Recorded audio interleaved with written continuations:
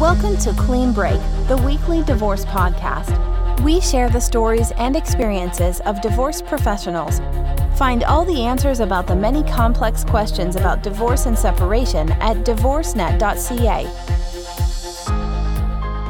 Hello again, everyone. Thank you for joining us on Clean Break, the podcast. I'm Darren Jabag, your host, and I'm joined today with my co-host, Tina Murray. Tina, how are you today? I'm great, Darren. Thank you. And excited about another podcast. And I know that it's kind of tough to say excited about a podcast regarding divorce, but here we are. So today we have Cynthia Squire. She is a lawyer with Lister Beaupre Law Firm. So welcome to the show, Cynthia. Thank you very much. I'm happy to be here. Yeah. So I see you are back in your office, and I got a kid in the back. So if we're on video and you see me move, it's because I have a child that decided to creep in. Okay. I see you are lucky enough to be in your actual office today. Are things starting to kind of open up again in the law world? Well, essentially, yes, the courts did close on March 17th, and they prioritized urgent matters. They did send out directions to the profession for us at the beginning of May, where we're going to be having some case conferences now, as well as settlement conferences that we can schedule with the court, and they're going to be having virtual hearings as well as teleconferences. So the judges are getting up to speed on all of that. So when's that supposed to be starting, Cynthia?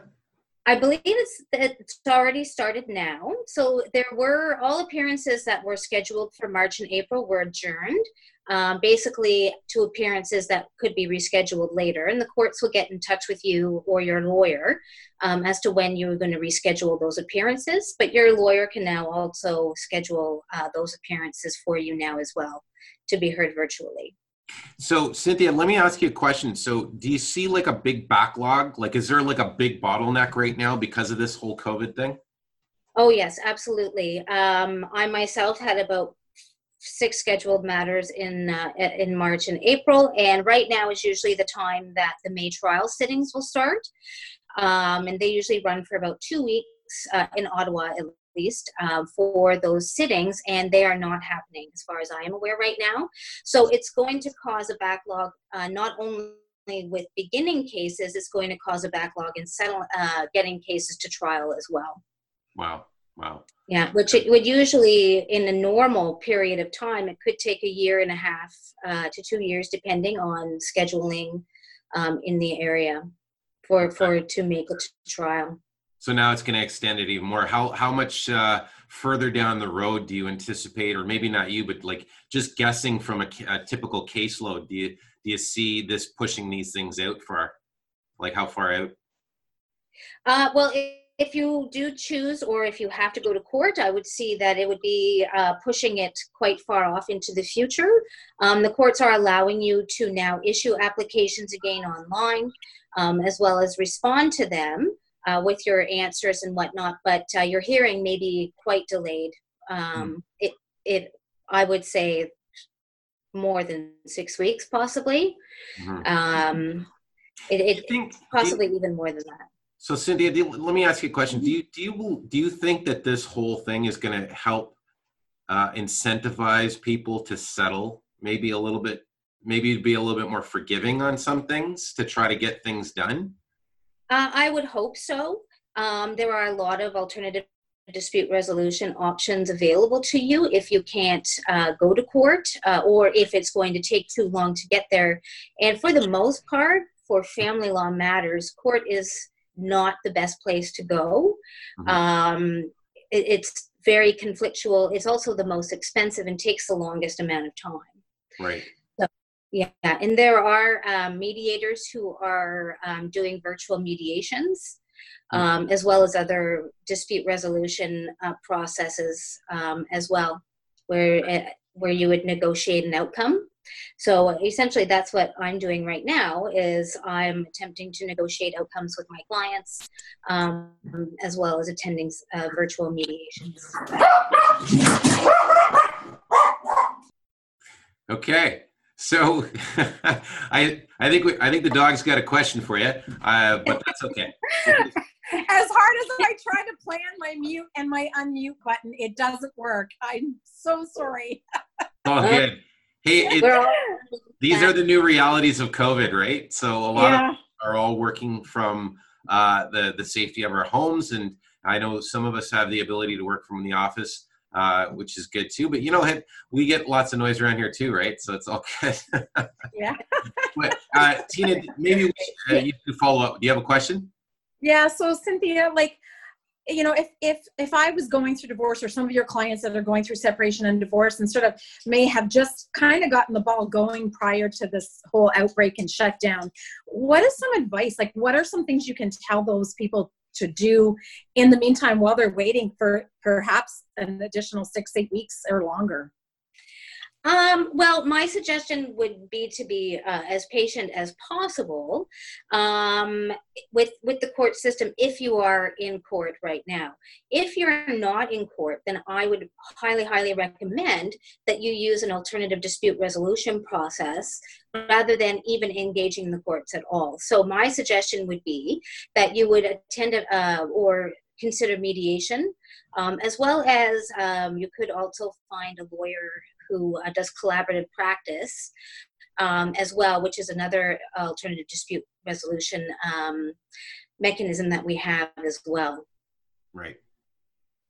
So I know we've had Jim talking on the show a few times that talked a little bit about collaborative practice, but essentially what happens, I guess, is that each family has their own lawyer, or each individual has their own lawyer, and then they bring in other specialists to help kind of broker a deal, I guess is one way of looking at it, I guess, right? Between the two sides? Yeah, essentially, yes. So they would bring in people such as family professionals like social workers or other counselors, as well as financial professionals, if all of those are required. But essentially, it would mean that you wouldn't be going to court if you do a collaborative process. Right. Okay, good. Tina? Sorry. Of course, kids pick the time now. Anyway, okay, the other thing I wanted to talk about a little bit about with you was how, obviously there's some great things to do if you're in that position, but what about like families that are struggling? They're in the middle of this, custody battles are ongoing. How are the courts dealing with that? And there obviously has to be some urgency, particularly if a child's welfare is at stake. Yes, absolutely. So the court is accepting urgent matters to them. So essentially, like when you walk into the hospital emergency department, they're going to triage you to determine whether or not your matter is urgent, and then they would either allow or not allow a hearing to take place. But one of the most common questions that I still get now is, do I have to obey the orders for access or parenting time with my ex-spouse, or should my child only stay at one house? And the answer is the court does expect all orders to be followed, and that the children would stay with the regular parenting schedule that they had before COVID started. Interesting. Yeah, that's got to, well, I was going to say, like, some parents may sort of feel that, like, okay, like I have custody Monday to Friday, he has custody on weekends, I'm totally following all the social distancing rules, and I know he isn't, or vice versa, or whatever. How does a parent deal with that, particularly in a custody arrangement style? Well, fortunately, we have had some rulings come out, and really, I'm just looking at some of the cases here, and I have been doing some work on and reviewing some of the cases as well, is that the parents are to communicate with each other essentially, and not to, I'm trying to think of the right words, not to do like a very small, like nitpicky analysis of everything that their ex-spouse or child's other parent may do. So simply because you don't agree that the child should be going somewhere doesn't mean that the child shouldn't see their other parent, or that access or parenting time can be interfered with.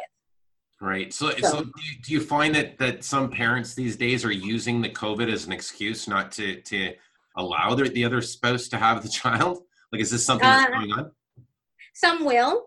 And generally right now, the courts have not been accepting of that unless there are significant reasons, like the child themselves is immunocompromised, or the child if the child lives with a parent who is immunocompromised, who is not practicing the safe social distancing that is being required right now. But the courts expect that the parents are going to take heed of the public health guidelines and not cause and to communicate with each other, essentially. Right. And I was going to say child support. I mean, obviously there's lots of people whose incomes have been impacted. So child support, I mean, if somebody's gone from, $3,000, $4,000, $5,000 a month to $2,000, how is that being affected? With a lot of files that I have, we have been decreasing the amount of child support because everybody is in the same situation in terms of everyone has a reduction of income. And we will essentially be looking at what the total amount for the year would have been after the fact. So that's what I've been doing with a lot of my files, and I found that's been easier. But when you have files with some that are very high conflict, it may not work out as well. Right. So basically, it's like a catch-up payment, right? You reduce it now, and then if it goes, if the amount that's owing at the end of the year ends up it doesn't even out, then there's like a balloon payment or something like that. Is that what's happening? Yeah, there could be an overpayment or an underpayment. That could happen in any given year because we usually do adjust support, child support at least, on a yearly basis based on income, unless it's in a trivial amount. But for the most part right now, people's salaries or lack thereof are not being decreased by a trivial amount. It's quite significant. Okay. And are you doing the same thing? Is the same thing being applied as it goes to spousal support? Same thing? That depends. But spousal support is a little different. It really depends on the entire situation as a whole. Right. Mm-hmm. Okay. Interesting. So another question I have for you is, and this is a bit of a tongue-in-cheek, I guess you'd call it, because you hear online people making a bit of jokes about volume and people being forced into living conditions with their current partners that maybe this is going to kind of this whole situation is going to push people over the edge, right? And I asked you before we started recording. I asked you if you're seeing any uptick in business and whatnot in divorcing cases. And so let's talk about that. Do you foresee something like that happening in the Ottawa area? I do foresee it, as you said, when people have spent time with their significant others for a lengthy period of time over, say, a holiday period like the summer or even the Christmas holiday. We tend to see an increase in separations and divorces, which is the unfortunate. But we expect the same to occur once we have the social distancing lessened a little bit. Okay. Yeah, another thing I think yeah, go ahead, Darren. No, I was just going to say, I think another outcome might be also another baby boom, right? So, oh yes. It's going hand in hand, right? So it's just yeah, divorces and a baby boom. Yeah. Which will be, no, I was just going to be a little bit sarcastic and say, which will be followed by a divorces again, because they really didn't want the child. They just, whatever. Anyway. Well, baby booms could be good too. I mean, you got a question, Tina? I was just going to say, I think that like this whole COVID probably is going to exacerbate a lot of relationship issues and well, obviously financial troubles, but which can sometimes lead to relationship issues, right? And family situations. And I'm sure that being during this COVID time, it's not been an easy road for anybody, whether they're thinking about it or going through it already. Right. Mm-hmm. Do you have a lot of clients coming to you that are just feeling like despair, or how do you, what are they feeling? What is their general sense from your client perspective? For the most part, the clients who are still living with their ex-spouses are having a very difficult time right now. Sometimes when people separate, they will live in the same house until everything has been settled. So those people who are living separate and apart in the same house are having quite a difficult time. But for the most part, everybody seems to be working together, at least in my client pool, which is helpful. And the problems have not been very major, which has been very helpful as well. Okay. Have you heard? I was going to actually say I'm surprised that maybe violence might be on an increase, or just confrontation, like increased amounts of confrontation between people. I mean, I have no idea because I'm just kind of guessing, but I would think that this situation would kind of like push people to the breaking point, right? And like psychologically and that.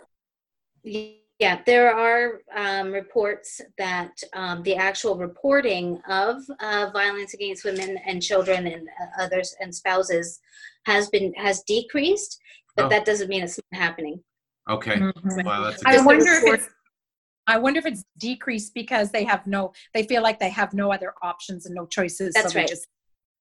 Wow. Yeah. Wow. Do you deal with a lot of domestic violence issues? I do, not a lot, but I do deal with domestic violence issues. I accept legal aid certificates. Sometimes that comes with it, but it comes with every file. There is the potential for that. That we're always screening for. Yeah. And what do you do in those cases? Like, do you have resources available? I mean, I am being a bit cheeky here with DivorceNet, but resources available in general to sort of give to people for places to seek and support outside of the legal institution. Yep. There are a lot of community service centers that do offer counseling for people who have experienced abuse in their relationships. There's many service centers, religious or not, that I would refer my clients to if they have experienced abuse in their relationship. Okay. Yeah. I mean, good to know for sure. Yeah. Anything you'd like to say, like for your clients or people that may be listening to this that are in the process or just having a really tough time and don't know where to go, or what to do? Any advice of what steps they should take?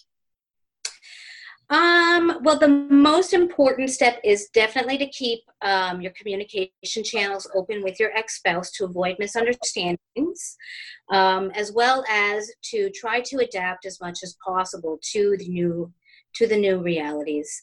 It's difficult for everybody, and it is going to be a difficult haul on a long-term, short-term. I mean, we just found out today that school's not going to be back in Ontario until September. So we all need to cooperate and get along. That's right. Get along. My goodness. Yeah. Yeah. And when do you foresee the courts really starting to open up? That I'm not sure. I know they're closed right now until July the 6th. That's what the recent memos mentioned. But it still could be virtual hearings for a lengthy period of time and moving forward. Wow. So some much needed changes in bringing the legal profession into our new century. Yeah. Wow. I always feel calmer whenever I talk to Cynthia, I tell you. Anyways, you always calm.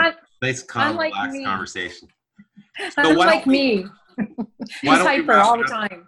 So we're going to wrap it up there, I think, Cynthia, but we appreciate you being on the show and talking to the listeners and giving a little insight as to where things are going and where things are trending. Why don't you tell everyone how they can get a hold of you if they want to have a conversation about their situation? Sure. Yeah, you can reach me at Lister Beaupre. The telephone number here is 613-234-2500. And you can also find me at Cynthia@ListerLawyers.com. That's perfect. And you can also find you on the DivorceNet website. So that's fantastic too. Connect with you on there, along with all the other awesome professionals that can help through the divorcing process. So thank you for being on the show. We appreciate your time, and we look forward to seeing everyone on the other side of the mic when this is all over. Great. Thanks so much for having me. Thank you, Cynthia.